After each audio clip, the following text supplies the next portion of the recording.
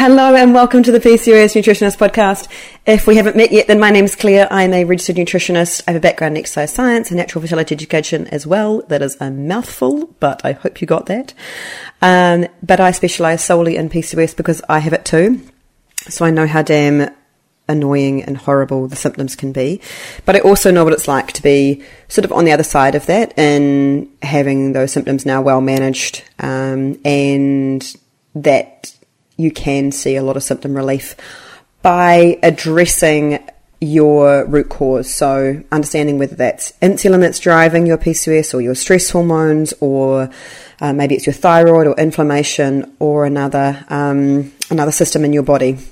And that's exactly what I do with all patients, whether I work with them one-on-one or whether I work with them in my PCOS protocol, is we do the same thing. So first up is trying to identify what is that system that's not working well, and then actually put the right plan in place for you. So the PCOS protocol program I do is no different to when I work with someone one-on-one. It is, we go through the same thing first, and then the program that you get is based on that, the results of that analysis of what's happening in your body. It's not a one-size-fits-all approach, and it really is individual to your root cause or PCOS type. So I think that that's something that whether you're working with anybody, is they need to look at you as an individual and what's actually going on in your body. And that's exactly what we're talking about today with the lovely Dr. Samina, who I'm talking about progesterone treatment for PCOS with her. And not just PCOS, I mean, we're looking at like things like post-menstrual dysmorphic disorder, PMDD, where you might be getting really horrible pre-period symptoms like massive depression or insomnia. Also using it to treat hypothalamic amenorrhea and other conditions as well. Also miscarriage or preventing miscarriage and pregnancy. So we'll get into that soon, and I'll explain exactly what progesterone is, and it is what we're talking about here is natural micronized progesterone. So this is the same form of progesterone that your body produces. It's not the synthetic form that you would get in hormonal birth control or Provera. It's the natural form, and there's more research now coming out about using this, and this is led primarily by the lovely Dr. Geraldine Pryor at the Centre of Ovulation Menstrual Research Centre. SEMCOR it's called, and they are producing some amazing research about why ovulation is so important for health, not just for fertility but for health, and how to use micronized natural progesterone to help to support many female conditions, but especially PCOS. So we're talking today, but Dr. Samina, so I got to know her. We were doing a panel together for the PCOS Awareness Association during PCOS Awareness Month. And so she is a naturopathic doctor in Ontario, Canada. And so the naturopathic doctor qualification is just the most amazing qualification. I wish we had it here in New Zealand, but it is... So it's trained the same way that a conventional doctor would be, but also with the naturopathic element as well. So how to actually treat the root cause, identify the root cause and treat that with lifestyle changes, your core things, stress management, sleep, diet, exercise, making sure they've got enough vitamins and minerals. But then also using things like natural hormones to treat conditions like PCOS or PMDD or recurrent miscarriage. And so Dr. Samina, she got into this because she has PCOS herself and has seen the impacts that treating her PCOS, and especially treating her PCOS with progesterone, has had on her symptoms, not just her ovulation and her menstrual regularity, but actually her acne as well. So that's why I really wanted to bring her on to talk to you about this, because it's something that you're not probably going to get told by your conventional doctor. You may even have to seek out someone who's a bit more specialised to prescribe you this, because your conventional doctor may just want to use something like Provera instead. But I think that I have seen the effects on my women that I work with when I refer them out and get, because I'm a nutritionist, I can't prescribe medications. But when I have referred them out and got treatment, I have seen the vast improvements that we can get from using natural micronized progesterone. So that's what we're talking about today. So we go into quite a bit of detail. If there's parts of it that you don't understand, that's fine. Just listen through or skip forward a few seconds and we'll get back to something that you do understand. But I really wanted to go into detail about why this actually works and why it's not the same as a synthetic progesterone that your doctor might prescribe, like Provera or the hormonal birth control pill, in terms of actually helping to regulate cycles and get you back ovulating. So that's what we go into today. Without further ado, let's bring Dr. Samina on, but also I provided links in the show notes for her Instagram or for her website. If you are in Ontario, Canada, and you do want to book an appointment with her, I would highly, highly recommend it. So let's get on and have a chat. So Samina, thank you so much for joining me here. It's so nice to see you again since our almost time on the PCOS panel discussion a few months ago where I had to, in the end, not be able to do that. But it's so nice to chat to you again. Thanks so much for joining me here and teaching us all about progesterone. Yeah, of course. I'm so excited. I love progesterone. Oh, I love it too. I think it's my favorite hormone now. I've learned so much about it in the last 2 years, so it's super exciting to be here to chat with you about it. Yeah, and I think it is so underused for people with PCOS, and it can be so helpful for such a variety of symptoms and fairly low on the negatives, which is a brilliant thing, So, okay, before we get into that though, because I know that I'm so excited to hear about all the different things, let's start from the start. So what is progesterone actually? Let's start with that. Okay, so I think for me to really explain this question is to really dive into the cycle, the hormonal cycle, right? And so when we talk about what is progesterone, well, let's go to the very beginning. So when a woman gets a period, so they have their period, right? They menstruate. After that happens, then what's going to happen is estrogen is going to start to rise. And the reason why estrogen is rising is because from the brain, we produce something called FSH. This is follicle stimulating hormone. And follicle stimulating hormone stimulates the follicle to produce estrogen. And that allows that follicle to grow. So when estrogen gets to its peak, so it gets to its highest level, that's what's going to stimulate LH. LH is our luteinizing hormone. It also comes from the brain, and then that will stimulate the egg to drop out of the follicle. So the follicle houses the egg. When the egg comes out of the follicle, that means ovulation has happened. So once, this process is called luteinization. And so when that happens, LH is going to drop, estrogen is going to drop, and that follicle that dropped the egg is going to become a corpus luteum. And that corpus luteum is what really produces progesterone, right? And our ability to create progesterone in the second half of our cycle after we've ovulated, so that we use that progesterone in case there is a possible pregnancy to allow us to sustain that pregnancy, right? And allow us to have a healthy and successful pregnancy. So that's why progesterone is so important, but we always have to look at what happens before ovulation, because that corpus luteum has a direct reflection of what happened in the first half of the cycle when that follicle was developed. Yeah, really absolutely. Cool.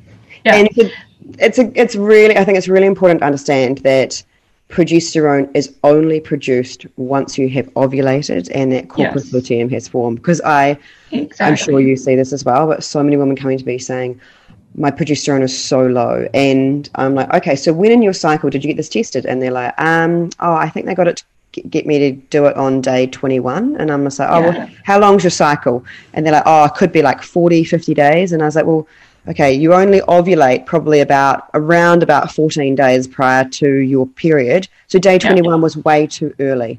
So if you have a longer cycle, then day 21 is probably not, we're going to pick up that progesterone. And so of course your progesterone is low because you haven't actually ovulated yet. Yeah, I've had so many patients come and say, or that they've been told that they're not ovulating. And I said, wait a second.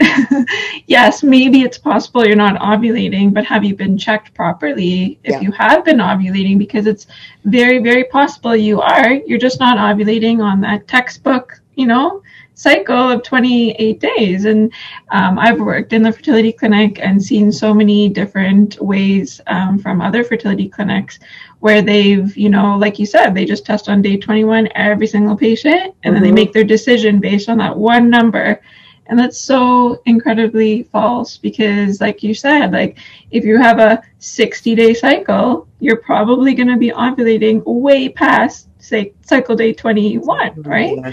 And so it's really important to look at the patient and see like what's actually happening in their body. We do have a little bit of progesterone that's produced by the adrenal glands, but majority of it comes from that corpus luteum.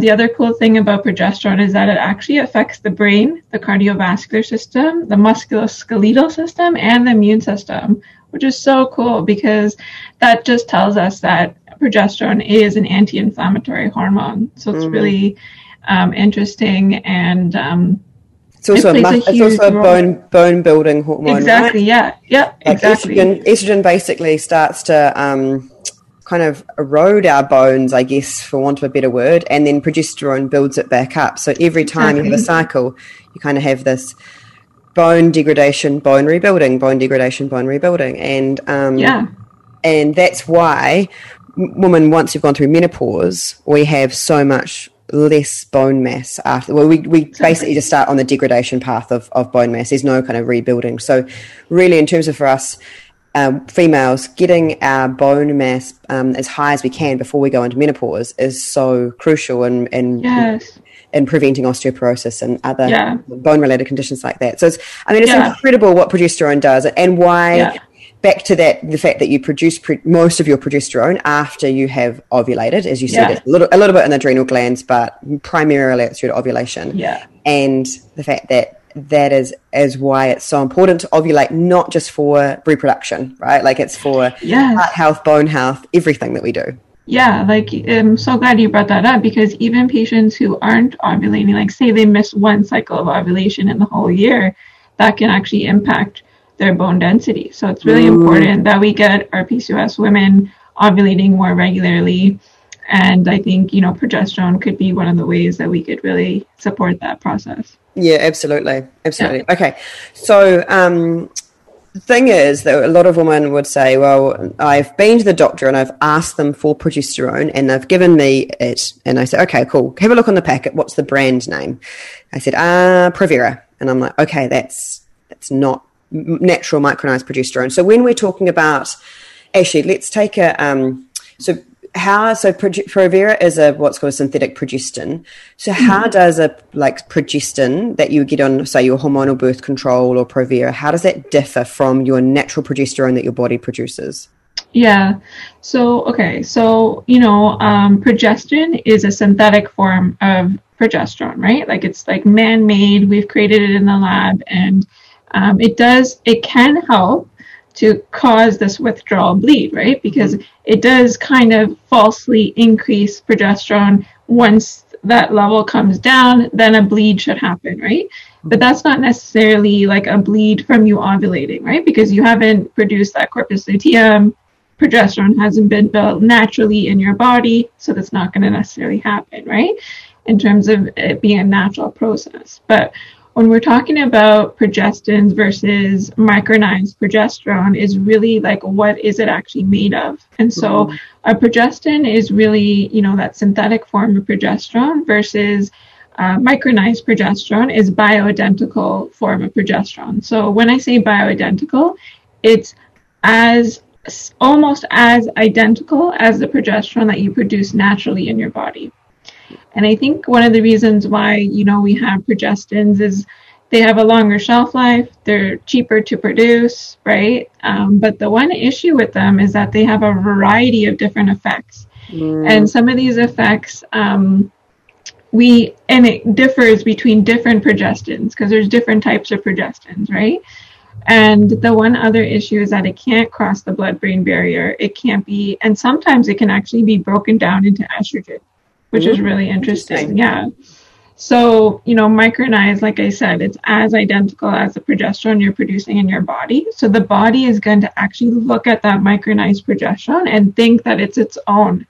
And when we get that, that's actually gold, because that's what's actually going to change the signaling and the communication between the brain and the ovaries, which is actually what allows us to get that regulation of cycles. Progestin is not going to actually regulate your cycle. It's just going to allow you to get that withdrawal bleed, right? And so it's way different than the micronized progesterone that we see in terms of its mechanism. Yeah. So you can, when you're like, we'll talk about this in a minute in terms of what we would use micronized progesterone for, but just be careful when you say to your doctor that what you want, and making sure that the brand name is the one that you want is the micronized progesterone. So in New Zealand, the brand name for that is Urogestin.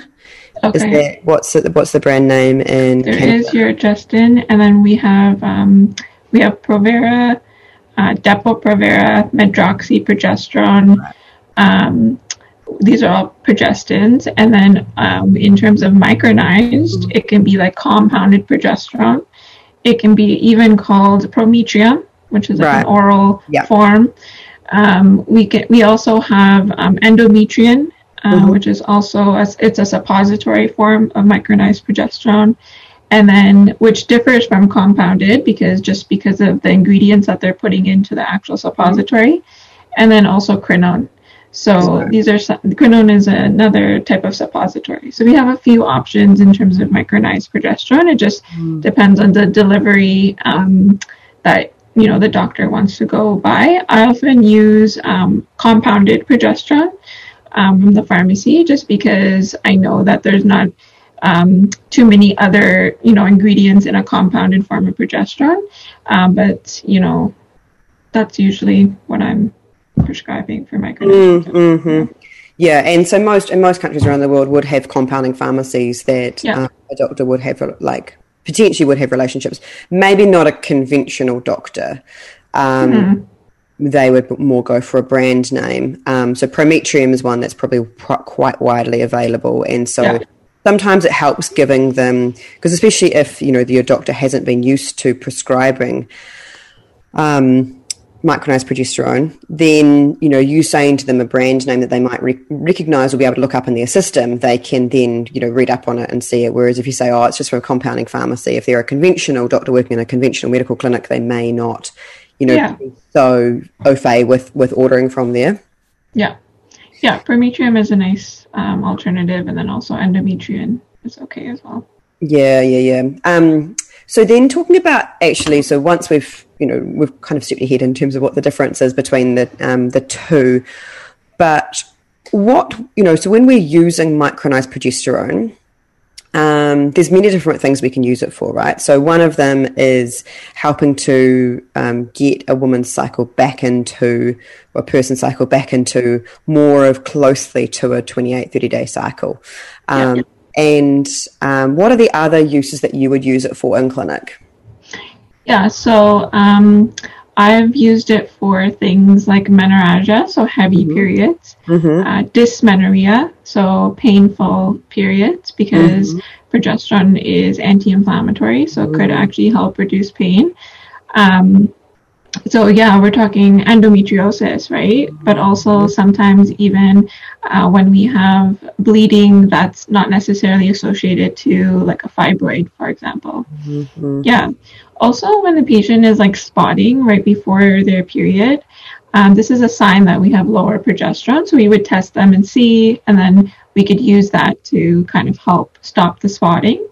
And then, early pregnancy to help prevent a miscarriage is oftentimes what I'm using it for. So if a patient comes and they've had 2 or 3 miscarriages, or even 1 miscarriage, to be very honest, I'm thinking, okay, maybe we need to just support her, because even progesterone right after ovulation can help with implantation, but also help to keep the levels up so that, and support that corpus luteum in a pregnancy. We know that...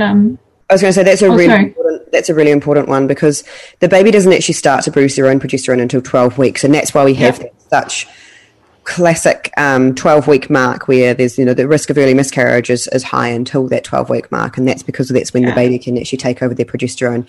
And there is a lot of research around, well, no, actually I wouldn't say, I'd back that back. I'd say there is a bit of research around that people that have had recurrent miscarriages or struggle getting pregnant do quite well with some progesterone supplementation in that first trimester. And they found that I think the level is 25 nanograms per deciliter, that they have shown that if your progesterone is lower than that in the first trimester, then you would probably do quite well off having some progesterone supplementation during that, and that people that do take progesterone supplementation, they have much less risk of miscarriage in that first 12 weeks.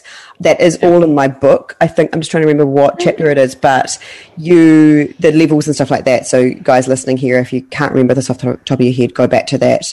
It's a chapter, I think it's 12. It's preventing miscarriage and other pregnancy complications. So with the other thing I get all the time is women that are saying, I've been bleeding for 2-3 weeks. Yes. Yes, I forgot about those people. When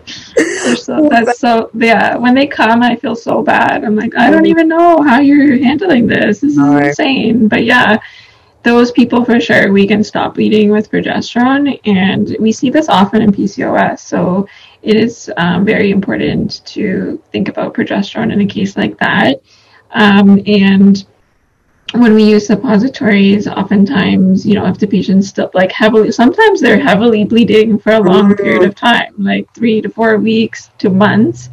And then we typically use the progesterone suppository rectally, and it can still help to it can still help to reduce the bleeding, and also just get them back into that cyclical nature of, producing progesterone and ovulating at the appropriate time. So you can obviously take the progesterone orally as well, but vaginal suppositories, and as you just said, you could use those vaginal suppositories rectally if they're bleeding really heavily. So is vaginally better absorbed? There's a difference between vaginal and oral form of progesterone. Right. Okay. Oral form of progesterone, you'll get quite a big spike right after you take the progesterone, right?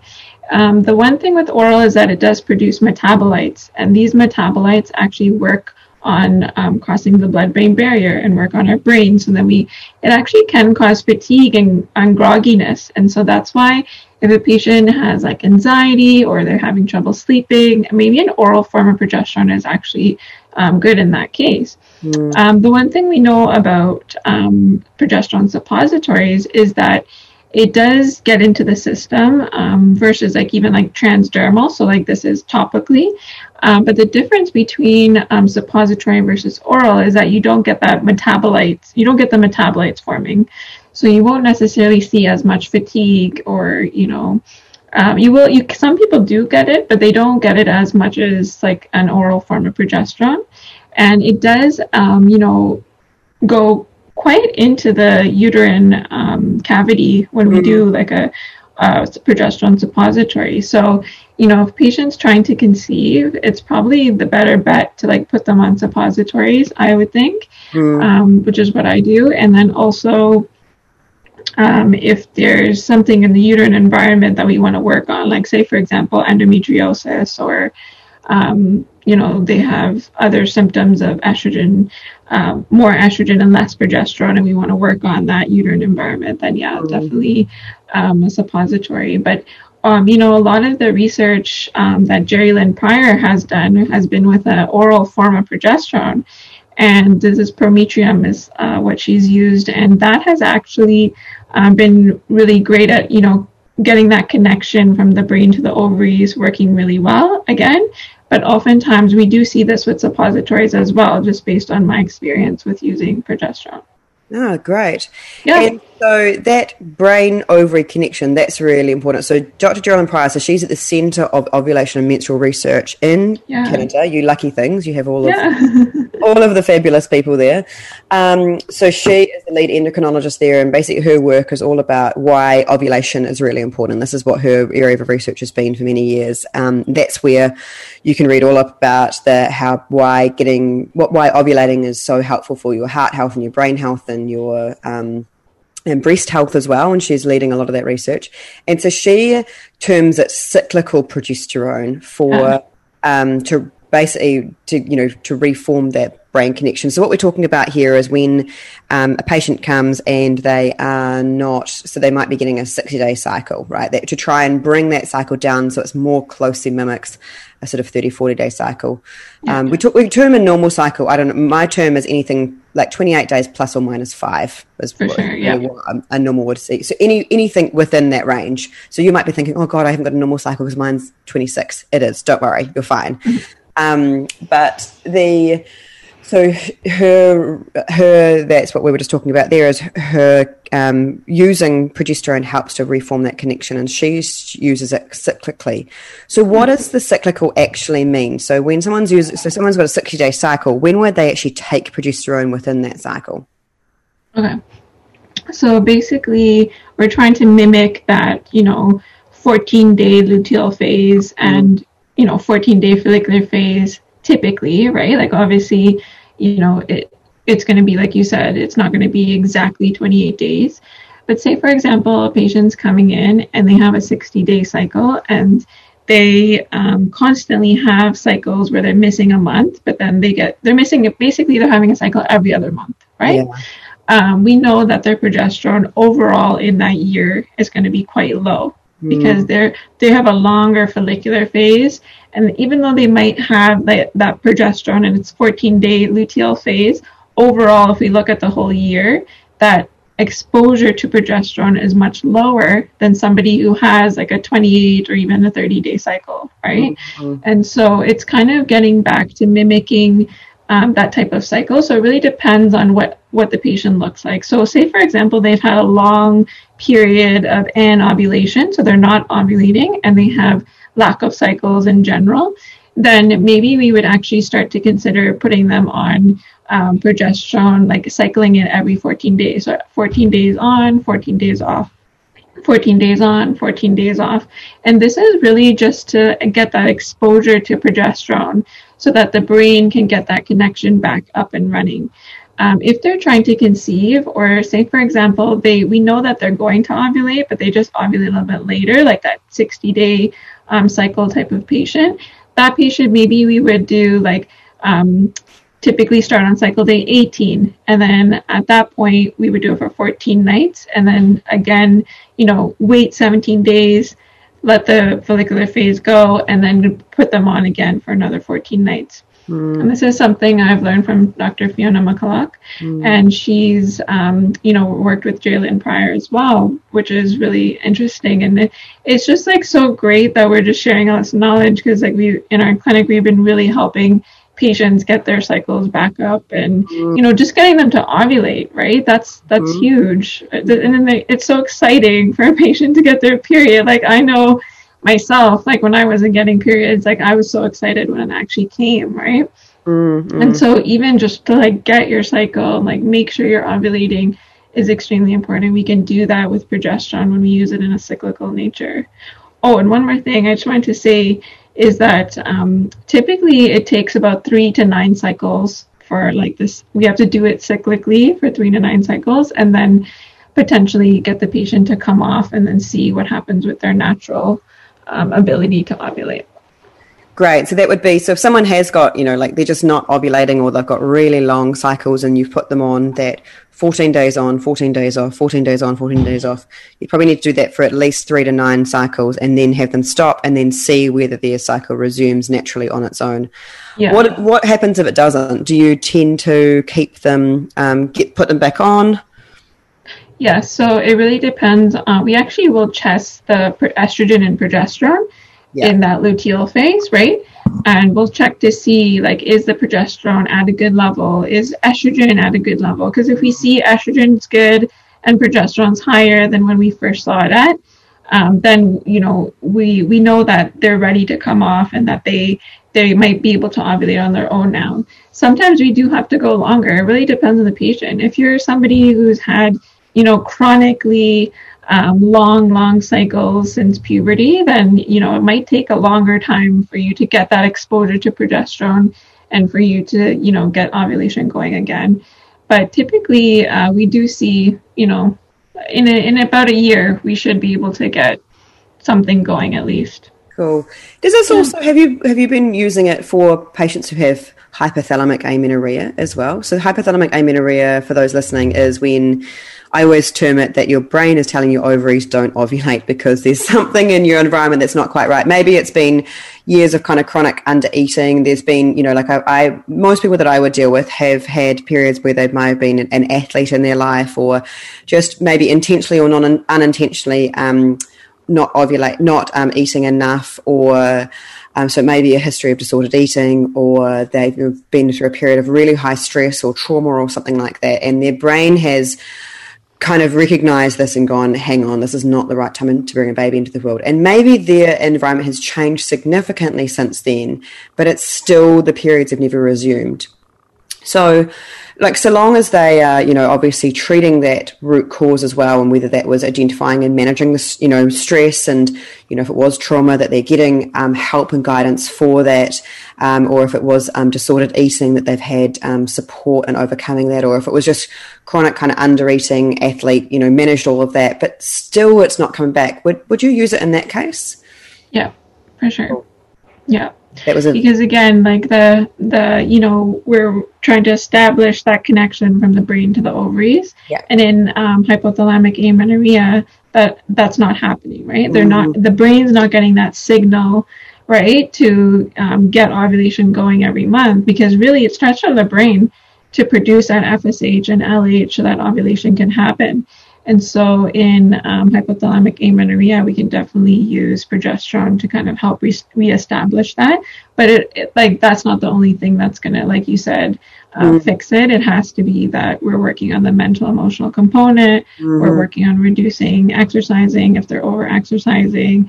We're really making sure that they're eating well, and they're addressing, if they have a eating disorder or whatever it is that's kind of causing the hypothalamic amenorrhea. But we do see that it can help in that case like that too. Yeah, I've also seen that in many cases where people, and I would say that in most hypothalamic amenorrhea cases that I've seen, it would be still a little bit under eating, and often it's not intentional. Often it would just be what's called low energy availability. So you're just doing all this stuff, you're out, you're exercising, and you're just not, you've always never really been that hungry. And so it's not, you don't feel like you're necessarily depriving yourself, but you're just not really eating enough for what your body actually needs. And sometimes it can really take an overcompensation of eating, and sometimes as well gaining a little bit of weight if you're at a low body weight to get that going. So I would say that it's not, it needs to be really done in combination with both of those two. For sure. To do that. So what we've been talking about there is doing the cyclical, and so for many women that will sound very much like Provera, and they'll be like, well, that's what I did for Provera, or to kickstart, if they've been through fertility treatment, that's what I got to kickstart my cycle before they started me on letrozole or Clomid or whatever they've had. And so with this, in many cases, women will go and say, I've heard this great podcast, and Dr. Samina, she's amazing, or taken Dr. Geraldine Pryor's work on cyclical progesterone and take that to their doctor, and their doctor will say, no, we don't prescribe that micronized progesterone. What in your opinion is the reason why a conventional doctor is so unwilling to prescribe progesterone, especially because, in terms of side effects, we're talking really little, right? There is very little downside in having someone on micronized progesterone, if any. It's a very safe hormone from what we've seen in the research. And really the only side effects that we commonly see, and some patients don't even get these side effects, but bloating, a little bit of fatigue, and those are the extent to what we've really seen with progesterone suppositories from prescribing it. Yeah. And this is what many women get before their period because of progesterone, right? Like that's exactly the same symptom as what you'd have with your natural body producing progesterone. And so why, like in your opinion, why do you think they're so hesitant to prescribe it? I'm not actually quite sure why. I think maybe it's possibly because of just their standard of care. This is, what they do have standard of care for each type of thing that they've been presented to. When the patient comes in, which, same as myself, like I have a standard of care when someone comes in and they say like they have irregular cycles or whatnot, I'm going to be thinking of cyclical progesterone, but it could just be the fact that they know Provera could like kickstart their period and that's what they're looking for. But I think we have to dive a little bit deeper into why is it happening? Where is it coming from? And how can we help that root cause of what's going on with the patient in terms of her hormonal imbalances? And I think that's a very the difference between working with someone who operates in a naturopathic medicine or functional medicine world like yourself and someone who works in a conventional medicine world is that you're both doing your jobs, right? It's just the way that you've been trained and the way that you've been taught that. And so that can be the hard thing is, going to someone and asking them to do their job completely differently the way they've been taught or the way that they are going to be assessed on how they can kind of treat you. And so sometimes it can be, you're banging your head against a brick wall because you're never going to change the way that is done. I mean, you can definitely ask for it, but sometimes it might be if you're not getting the outcome that you want from that, from your doctor who say, hey, cool, I really want to try this micronized progesterone and see how that helps. Can you prescribe this to me? Here are the brand names. Or, you can get through a compounding pharmacy. If they're hesitant and they say, no, we only provide Provera, I think the best method is maybe just to move on and find someone else who's more kind of functionally or naturopathically trained, which in Canada is, I mean, your patients are so lucky with you and Fiona. I mean, wow, what a powerhouse. And Geraldine, like as well. It's just, so lucky. And just having that naturopathic doctor qualification. I mean, it's something that I wish they would do in New Zealand. Yeah. We have some naturopathic doctors have prescribing rights. So not all naturopaths in Canada have prescribing rights just because you have to do an additional exam. That just came in effect a few years ago to prescribe hormones and other sorts of medications that we have access to now. But yeah, the majority, I would say a lot of NDs do have their prescribing rights and they're able to do it. So if you can find somebody who has the prescribing rights for progesterone, that'd be great. And then the other thing is Dr. Jerry Lynn Pryor actually has it's like a progesterone PDF on her website on like how to prescribe it and why it's prescribed and how it works. And so even maybe that could be something of a resource to patients to take to their doctors and say like, hey, like this is an actual thing. This is how it works, and maybe that could actually help the doctor prescribe it.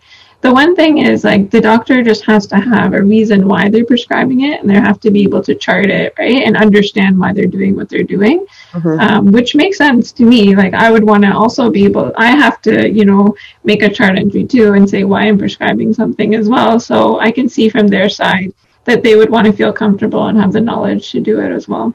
Yeah, totally. It's kind of like asking them, to do a blood test when they're like, I don't actually know how to interpret this test result. You're unlikely to be, to get that blood test if they don't know how to interpret, because, it's like, well, if you're going to come back to me and asking me what it means, and then I have to do that. And so you may, definitely take that PDF with you. I provide that PDF to pretty much every woman that comes into my protocol. I think we talk on our weekly Zoom calls, and I'm like, right, I'm going to send you this PDF, like take that to your doctor.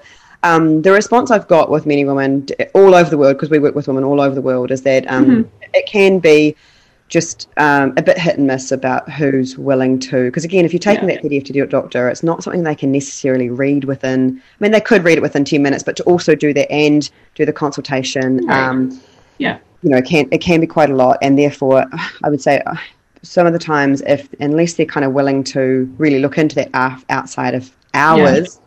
Then you might not get there, but that's okay. Just it's about don't get the outcome that you want from that, then move on and find do some Googling, and see who else might be, willing to prescribe that in your area, or someone who you could work with is a way to go. Yeah, awesome. Yeah. So with the like dose, so when we're looking at drugs like other things like I don't know, when you're looking in the fertility space like letrozole or Clomid, it's so dependent on the individual what dose would work. Is that the same with progesterone? Do different people need kind of different doses, or is it fairly general with what you or what is it? And also too, how does it differ from like the progesterone cream that people get in terms of dose? Right. So cream is actually not something that I recommend at all when it comes to PCOS, only because we can't get the levels high enough in the serum to really make a change in the, brain to uterus or ovary connection. But typically, from Jerry Lynn Pryor's work, she usually recommends 100 to 300 milligrams oral micronized progesterone, so that's Prometrium. And I often see, based on her information, that she's using more likely 300 milligrams. And then suppository-wise, it can be anywhere from 100 to 400 milligrams. So sometimes this does depend on the patient, what they're going through. But typically, 400 milligrams is very similar to a 300 milligram oral micronized progesterone. But the difference between 300 and 400 milligrams in terms of suppository isn't very different when we look at the serum. So even like a 300 milligram suppository could be okay to get the cycle going again. If the patient hasn't had a period for a very, very long time, or they've had like on and off cycles for years, maybe like a higher dose would be better, just to like get that exposure up and get the brain activated in terms of figuring out that progesterone is there. So maybe I would be looking at a higher dose there. But typically, 300 milligrams progesterone suppositories or like a 300 milligram oral micronized progesterone would be kind of the sweet spot, I would say. Nice. In starting patients.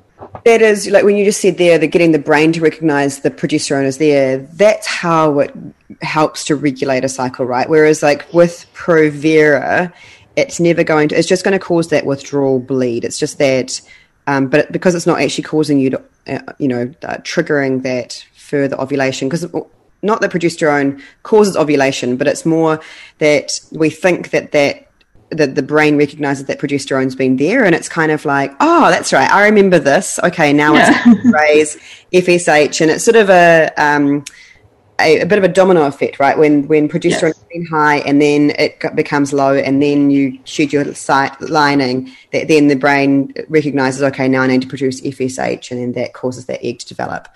Yeah, let me go into this because I was thinking about this question before the podcast, and I want to like really kind of go into this and kind of explain what's going on. It is quite sciencey, but you can help me bring it down a little bit to make sure we understand, the listeners can understand. But I think I have a good explanation of how this works and a way that you can kind of understand it. So really, like the proper maturation between the brain and the ovaries, it actually happens during puberty. So so like we actually see chronic dysfunction of that HPO axis for a long period of time in these PCOS women. And the HPO axis is your brain and your hypothalamus and your pituitary in your brain, and those are the two areas that control hormone release and everything with hormones. And then your ovaries is the O part. So pretty much like you could draw like a triangle between, if you could see me right now on the video, I'm like pretty much like two fingers on the side of my head and then like a triangle all the way down to my ovary, and that's like the cycle of how that communication happens between your brain and your ovaries. Exactly, yeah. So this maturation of the connection from the brain to the ovaries, the signaling to the ovaries to, get that cycle going, get ovulation going, happens. The actual maturation happens in puberty. And so when we think about what's going on, it's like the hypothalamus, this is in the brain, it releases a hormone called GnRH. And this GnRH actually stimulates the production of FSH and LH from the anterior pituitary in the brain. So we're still in the brain. So it's like there's hypothalamus releases GnRH. It tells the pituitary to release FSH and LH. Okay.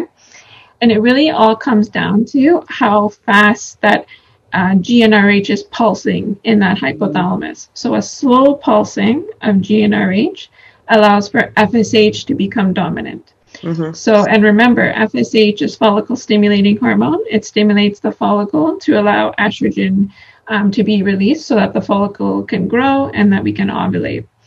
Fast pulsing of GnRH from the hypothalamus causes LH to be produced. Okay. Mm. So in early puberty, what happens is we're quite dominant in LH and testosterone. This is all women. Okay. Mm-hmm. And the natural process will be kickstarted when that FSH will be produced and ovulation will happen. So this is a natural process that our body just undergoes. That's when we'll be exposed to progesterone because we'll ovulate, right? We built that FSH. And this production of progesterone helps to slow down that pulsing of GnRH. Yeah. And it allows us to create FSH on the next cycle.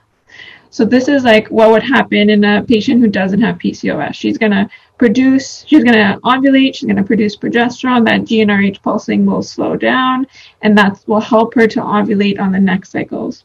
Mm. In PCOS, what we have more insulin that leads to more androgen, so more testosterone. And this is where we see that high LH to FSH ratio. And then we see less progesterone because we don't get that natural induction of the cycle. What happens is GnRH constantly pulses really fast. Remember when I said at the beginning, when GnRH is pulsing fast, we're producing more LH.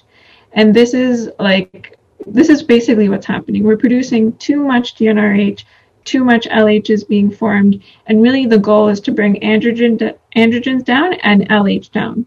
So when we actually expose the body to progesterone, this will essentially help us to reduce that GnRH pulsing, and that will help to reduce testosterone.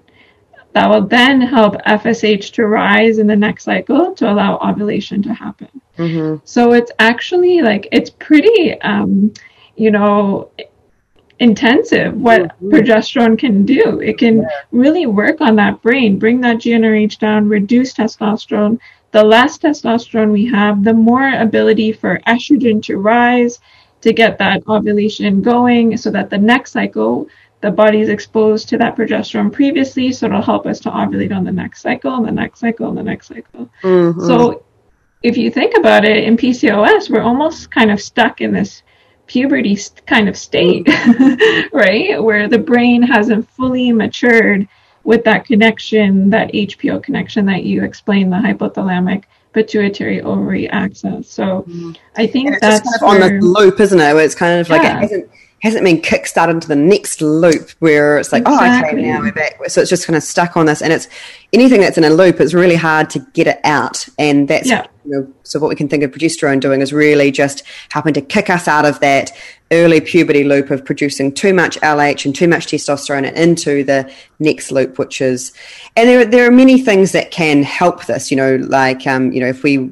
address that root cause and we figure out that insulin's a problem, if we can bring insulin down, this can work for many women as sort of addressing that root cause and addressing those underlying issues. But for many it still won't be enough.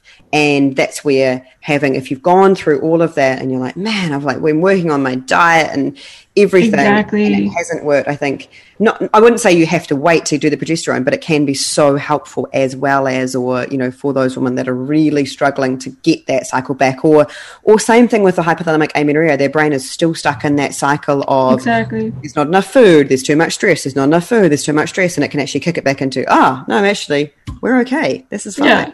Yeah. As long as those environmental parts are there. Yeah, exactly. The goal is to produce less testosterone. And, sometimes we have women who are eating well, they're exercising, and their testosterone is coming down. But like you said, sometimes we just need that extra support in getting that progesterone. Yeah, or it's not quick enough for I've had women as well where they're working on this, but they've come off the pill at in their 30s too. They've got married, come off the pill, never known there's been anything wrong, and suddenly their cycles are 60 or 70 days long, and they're worried about getting older and time to conceive. And so sometimes, you know, like that would also be a really valuable time to use it then as well, when you're like, actually, we know we're already doing all the right things, but we don't necessarily have the year or 18 months to wait for that testosterone and insulin, you know, like to come down, doing all of these things correctly. And so long as you're doing that as well, because, you know, especially when you're coming into fertility, from a fertility perspective, if insulin's high going into fertility, then, you know, like you're going to be at risk of gestational diabetes and all other things. So I think it's still good to do as well, but you know, like this would be a really good opportunity to use progesterone to help kind of speed that process up a little bit. Yeah, I agree.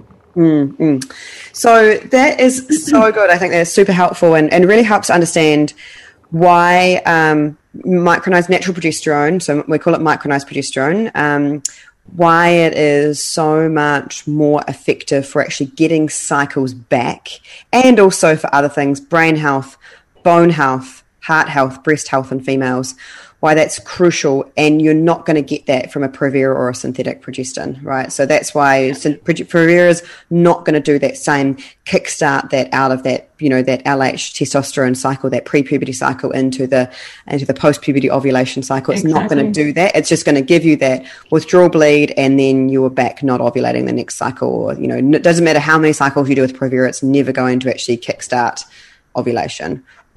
Whereas the micronized progesterone can do that, and has far fewer side effects than a synthetic progestin. Yes, for sure. So I think it's a win-win on all fronts. Anything else that you want to say to women, you know, maybe from your personal PCOS experience, or from you know, experience working with women? Yeah, I mean, I've used progesterone myself. And I've actually felt the difference between, you know, cycles where I've ovulated extremely late versus, you know, cycles with progesterone where I've ovulated quite, you know, at a pretty decent time. We do see with PCOS that we're just generally late ovulators. Like, even if we do like get back our ovulation, we do just tend to ovulate a little bit later. Like I'm saying, you know, cycle day 15, 16, 17, so not even that late. But we do tend to see, generally we will be ovulating a little bit later. But I do find that just that exposure to progesterone has really, like, even just changed my body in general. You know, it just feels like, it sounds so silly, but it does feel like it is maturing. Like it is getting to that state of like, okay, like this is what it feels like to like be exposed to progesterone, have these changes cycle over cycle, and like feel that difference when you move into that luteal phase. Because I do feel like, you know, before I wasn't getting that, you know, actual change. I was definitely, you know, ovulating and feeling the effects of progesterone, but not as much until I started taking progesterone and seeing the change in the cycle. Interesting. Cool. And so have you seen your ovulation day come back from sort of what day, like 16 back to earlier in the cycle, day what, 11, day? Well, typically I would ovulate like sometimes even cycle day 19, 20, and then even as far as like 29. And so, and for me, I have a little bit of hypothalamic amenorrhea as well. And so there's like this picture of that, and then a little bit of PCOS. I know it's coming from stress when it's like a late cycle, right? Which I'm sure a lot of PCOS women can relate to. So I think the progesterone has helped bring it forward. But also, if I have a stressful month, like progesterone's not going to necessarily change that. Right? So and something that has really proven this is COVID, right? I know that they Dr. Anita Mitra in London, she goes by Gynae Geek on Instagram. She was saying that when she's going to do a research project on this, but she just went out to her Instagram audience and was like, hey, whose cycles have been affected? And I'd done this as well because I'd noticed it with mine. Like my ovulation had been delayed by about 10 days during the first initial stages of COVID, even though I didn't feel like my life had changed that much. You know, like I still could work. There was no major stresses, but it was still just that underlying that you don't know what's happening in the world. And we going There's on. just fear of the unknown.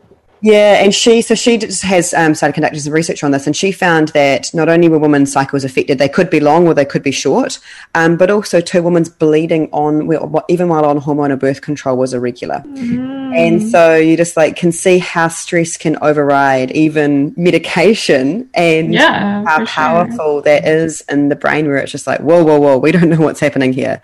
Exactly. So I can see why you're saying that even when you have a stressful month, it's still not going to negate the effect of like stress management and actually addressing the root cause.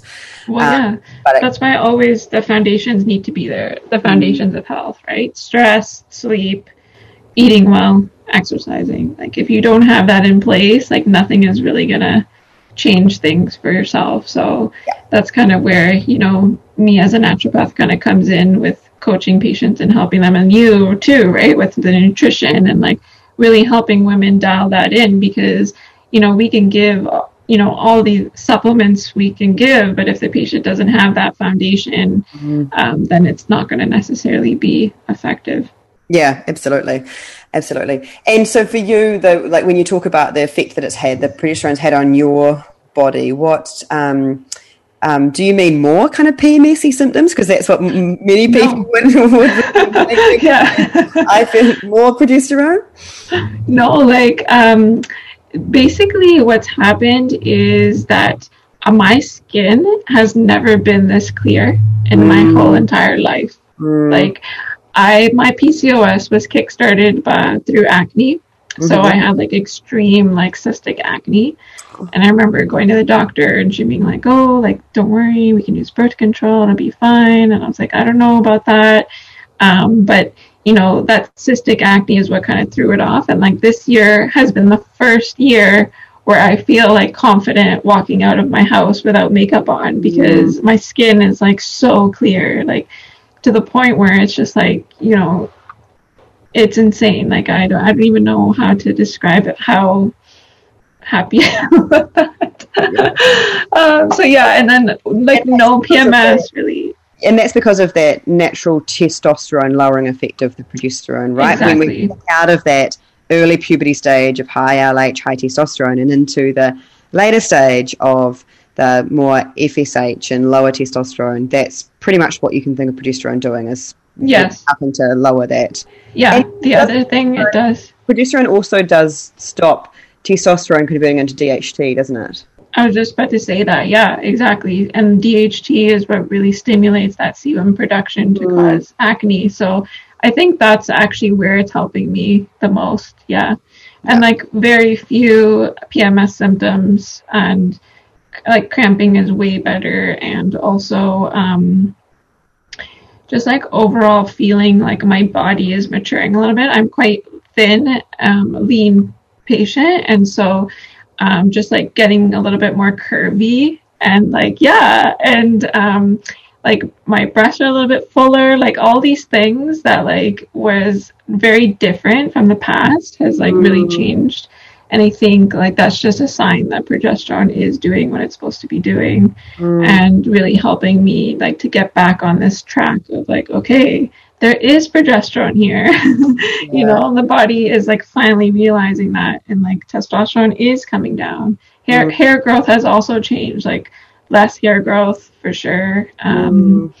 I've never had issues with hair loss, but I've always had hirsutism, and I'm just finding that my hair isn't growing as fast as it used to. So lots and lots of changes, and like all of them really come down to the fact that it seems like progesterone is doing exactly what we're talking about, is reducing testosterone. And how did you, because you sound like you by that stage had relatively regular cycles, how did you identify that would help you? Well, I just felt like it was time to give it a try, because there was times where I was missing cycles, or my cycles were getting long, and there was that hypothalamic picture as well, hypothalamic amenorrhea. So there's no harm in taking progesterone. So I was like, you know what? I might as well give it a try. DHT, I had tested it like 2 years ago, and it was very, very, very high. And then a year after I retested it, and it was extremely low. So I think that there's an issue at the lab with testing DHT here in Canada. But I think that my issue is still I have high DHT. And so definitely I was like, well, this is a time that I can give it a try and just see what happens. And it has been the best experience, honestly, for myself. Yeah. And a lot of my patients would say the exact same thing, that they really feel like it's helping them. And I think it's a really good note to finish on, because it's not just about, yes, it is, you know, in terms of like getting cycles back more regular, but the downstream effect of that can have so many effects on the actual symptoms that we actually want to improve, right? Like, because I know that most women with PCOS would be like, yeah, well, cycle regularity for me is not a big deal unless you're trying to conceive. But now knowing that, okay, actually it's having a massive impact on my bone health, and whether I'm actually going to be, you know, more at risk of osteoporosis, or heart health and more at risk of cardiovascular disease, or breast health and more at risk of breast cancer as well, is a really big, important thing to understand. But also in the moment, the things that are really giving you grief at the moment, like hirsutism or acne, it can also really help with that as well. So I think it's just all just a downstream effect of the getting those cycles back more regular, and also too, not just that, but things like pre-period insomnia. I've seen it so helpful for so many women that have had really bad PMSE symptoms, because many PMSE symptoms can be due to ovulating late, low progesterone, and so again, sometimes it's getting to that root cause. Many women I've seen, it's like they've had like a histamine intolerance. We've got to get on top of that, but that's only exacerbated by lots of estrogen, and therefore why progesterone can be really helpful for minimizing. Have you seen that in your patients too? Yeah, and also like PMDD. Yes. So, so depression right before period is happening. So definitely in that case, progesterone could be another option. So in that case, would you do it, take it orally, just because of the effect that the metabolites can have on the brain? Yeah, so definitely because of the metabolites, it would help across the blood-brain barrier, and then we can see the effects on the mental emotional component in the case like that. Yeah. Do you generally see in that case a complete resolution of the kind of menstrual depression, or is it still there but just not as bad? I have seen pretty good effects with it. It depends on the patient, right? And sometimes they just need more exposure. We need to change the dose, but it can definitely help in those cases. Yeah, nice. Okay. And and I think so warranted, because that PMDD, that debilitating, the world is ending kind of feel before. Oh my gosh, every month, right? Every month. So definitely there's things we can do to help these women who are experiencing that, and you shouldn't have, that's not normal. It's, so don't feel like it's just okay to feel that way and then it's just PMS. Like, no, there's something definitely there we can help support you. Amazing. With, and so finally, so in Canada, how does it work with people that you can work with? Do you work by state, or can you work countrywide? Can you work with any other woman in helping to prescribe this? So right now I can see patients in Ontario, Canada. So just in the province of Ontario, they can be my patients. And then, you know, I'm always on social media, and I have a Facebook group, Natural PCOS Support Group. So, you know, jump on there, ask some questions, and I can direct you or help you to get the help you need as much as I can. But yeah, just patients in Ontario is kind of who I'm seeing right now. Cool. And do you have... I'm just going to think that. So in terms of your clinic and stuff like that, how would someone come to see you in clinic? Yeah, so just hop on Instagram, and you can book an appointment with me through there. There's a link there. Cool. And then on my website, you can just take a look at saminamitha.com, and there's a contact me page, and you can go on there. But Instagram is probably your best bet. The easiest. Yeah, great. Okay, so in the show notes directly below this, jump down there now, and if you are in Ontario, then there's the link to Samina's Instagram and also her website. So go to the Instagram, book an appointment now, and lucky you. Oh my God, how lucky if you live in Ontario. As I said, right? Fiona. That's why we just need to get the word out there that there's things that we can do to help, right? And so hopefully, you know, other doctors can kind of take on the role too to help these patients as well. Yeah, absolutely. Yeah. Thank you for Thank all you you're so doing. much. Thank you so much for this. It's been brilliant, and we'll chat to you soon. Thank you. So, how mind-blowing was that, huh? I love talking to her and always learn so much from that, and I know that you guys will have as well. Many of you would never have heard about using micronized progesterone for treatment of PCOS, and I, from my experience in working with women who, when I've referred them out and had micronized progesterone prescribed, has been incredible. So I would really, so like if you're in Ontario, please go and book an appointment with her, with Dr. Samina. I think that it is well worth it.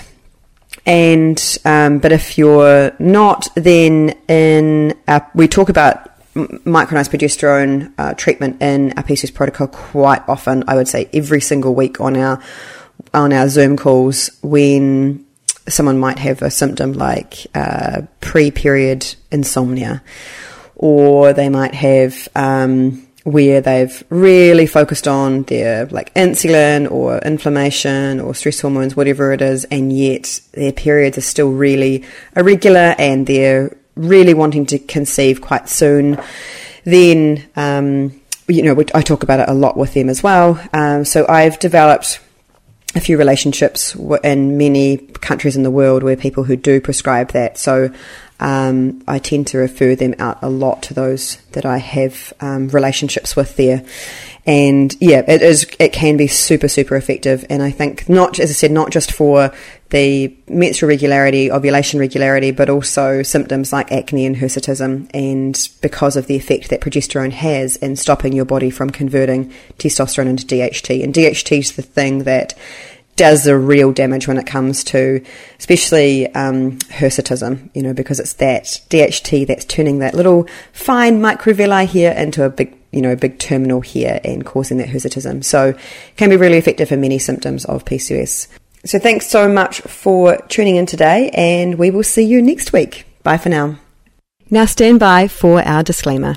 The information contained in this podcast has been prepared for the purpose of providing information, including about the PCOS nutritionist products and services, and is designed to support clients' overall wellness. It is not intended to provide medical advice or designed to rectify, treat, or cure any specific medical conditions or diseases. Nothing stated or shared in our podcast is intended to be and must not be taken to be medical advice. Please seek the advice of professionals as appropriate regarding the evaluation of any specific information, opinion, advice, or content contained in our podcast.